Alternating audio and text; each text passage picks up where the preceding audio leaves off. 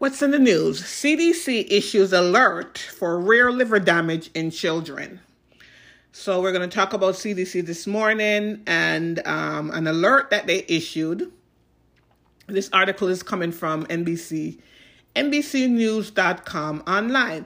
Doctors should be on the lookout for unusual cases of severe hepatitis in young children. Cases have been reported in Alabama and North Carolina. The Center for Disease Control and Prevention, CDC,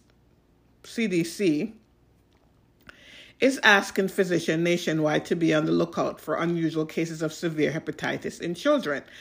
The agency issued a health advisory on the matter Thursday. This was yesterday, which would have been August. April 20, what's the date today? April 21st, it was issued.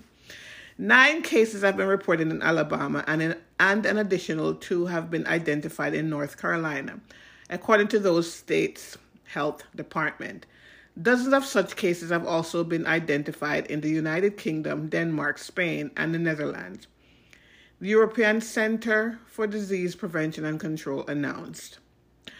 Hepatitis refers to inflammation of the liver, a condition that can result in diarrhea, abdominal pain, nausea, and vomiting. Some of the children in Alabama developed jaundice, and blood tests showed signs of elevated liver enzymes. Several children in the state became so ill that they needed a liver transplant. No deaths have been reported. All were ages 1 through 6.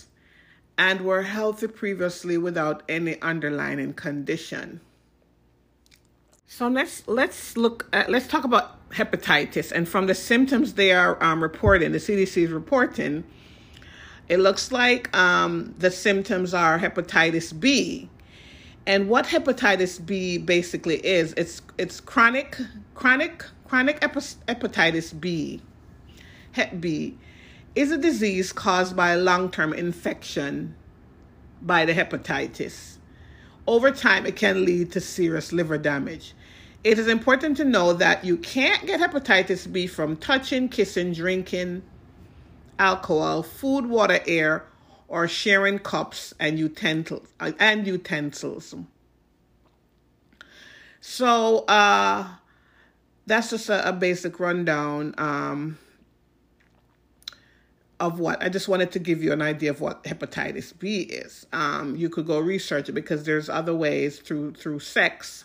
You could get it through blood transfusion or sharing needles or through sex. So we know a lot of druggies, people that use drugs, they catch hepatitis B this way. Through sexual intercourse, you could also catch it.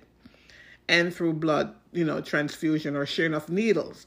But these kids were between the ages of 1 to 6. So no, you can't catch it from kissing, touching, kissing, drinking alcohol, food, water, or air, or sharing cups or utensils. So we know that they didn't catch it that way.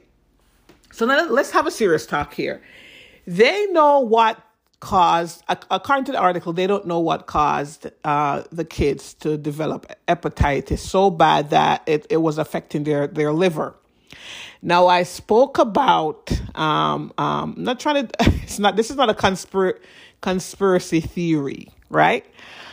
I spoke about when I took the tetanus shot, how and the tetanus shot is something basically, it's an every year shot that you take. It's basically, in Jamaica when we're growing up, you know how they say if you step on a rusty needle, you could cause an infection so bad that you could end up losing your life. So basically that's what the tetanus, I say tetanus, but it's really tetanus.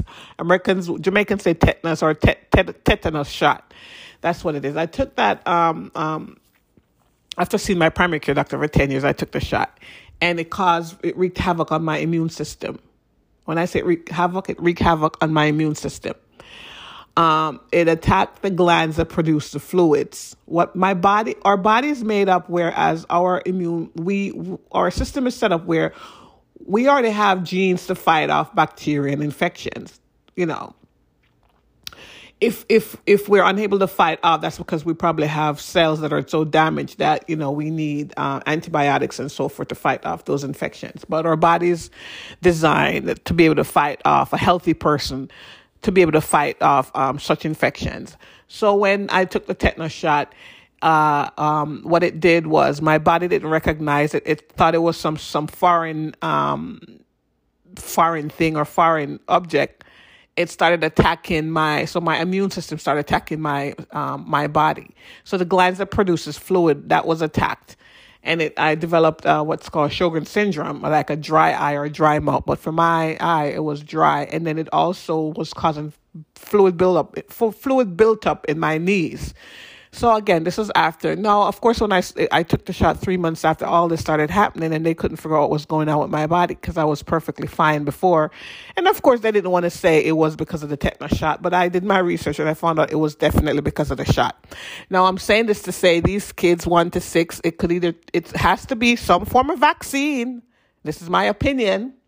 It has to be a vaccine. Could it be the COVID vaccine? Who knows? If they're between the ages of 1 to 6, I'm assuming that they're taking flu vaccine and also other vaccination that's a part of that's required, right? Because between that age, between 1 and 6, they're downloaded with so much vaccine. That's a requirement, especially for school. And if they're going to daycare or preschool, if they're in public school, there's vaccines that they have to take from birth to around 6. And then I guess there's a break between that. I guess they could have, what they're doing now is uploading them. So they have all their shots by the time by the time they reach the age of 6, they have all their shots. So that's what they're doing. What I did with my kids, all 3 kids, I had them spread the shots out. I didn't give it to them all. I didn't want them to have all the shots at one time. So I had them spread them out instead of loading them up. But today, they're just giving the kids all the shots. I'm assuming they're giving them flu shots, COVID vaccine, flu shots, and other vaccination that's required. That's a part of the as far as if they're going to school, or once they're in school, there's shots that's required, or vaccines that's required. So I'm assuming that's what they're doing.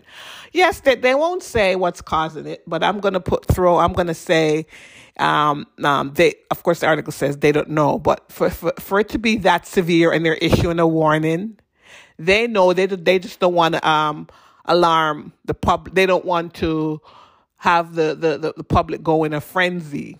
If they say specifically what's causing these kids to develop hepatitis. You just don't develop hepatitis, especially hepatitis B, like that. There has to be something. And if you're not getting it from drinking water or kissing or sharing utensils, then where is it coming from? The only other place it could be coming from is an actual being vaccinated or getting a shot or something that's triggering them to develop hepatitis B. That's it.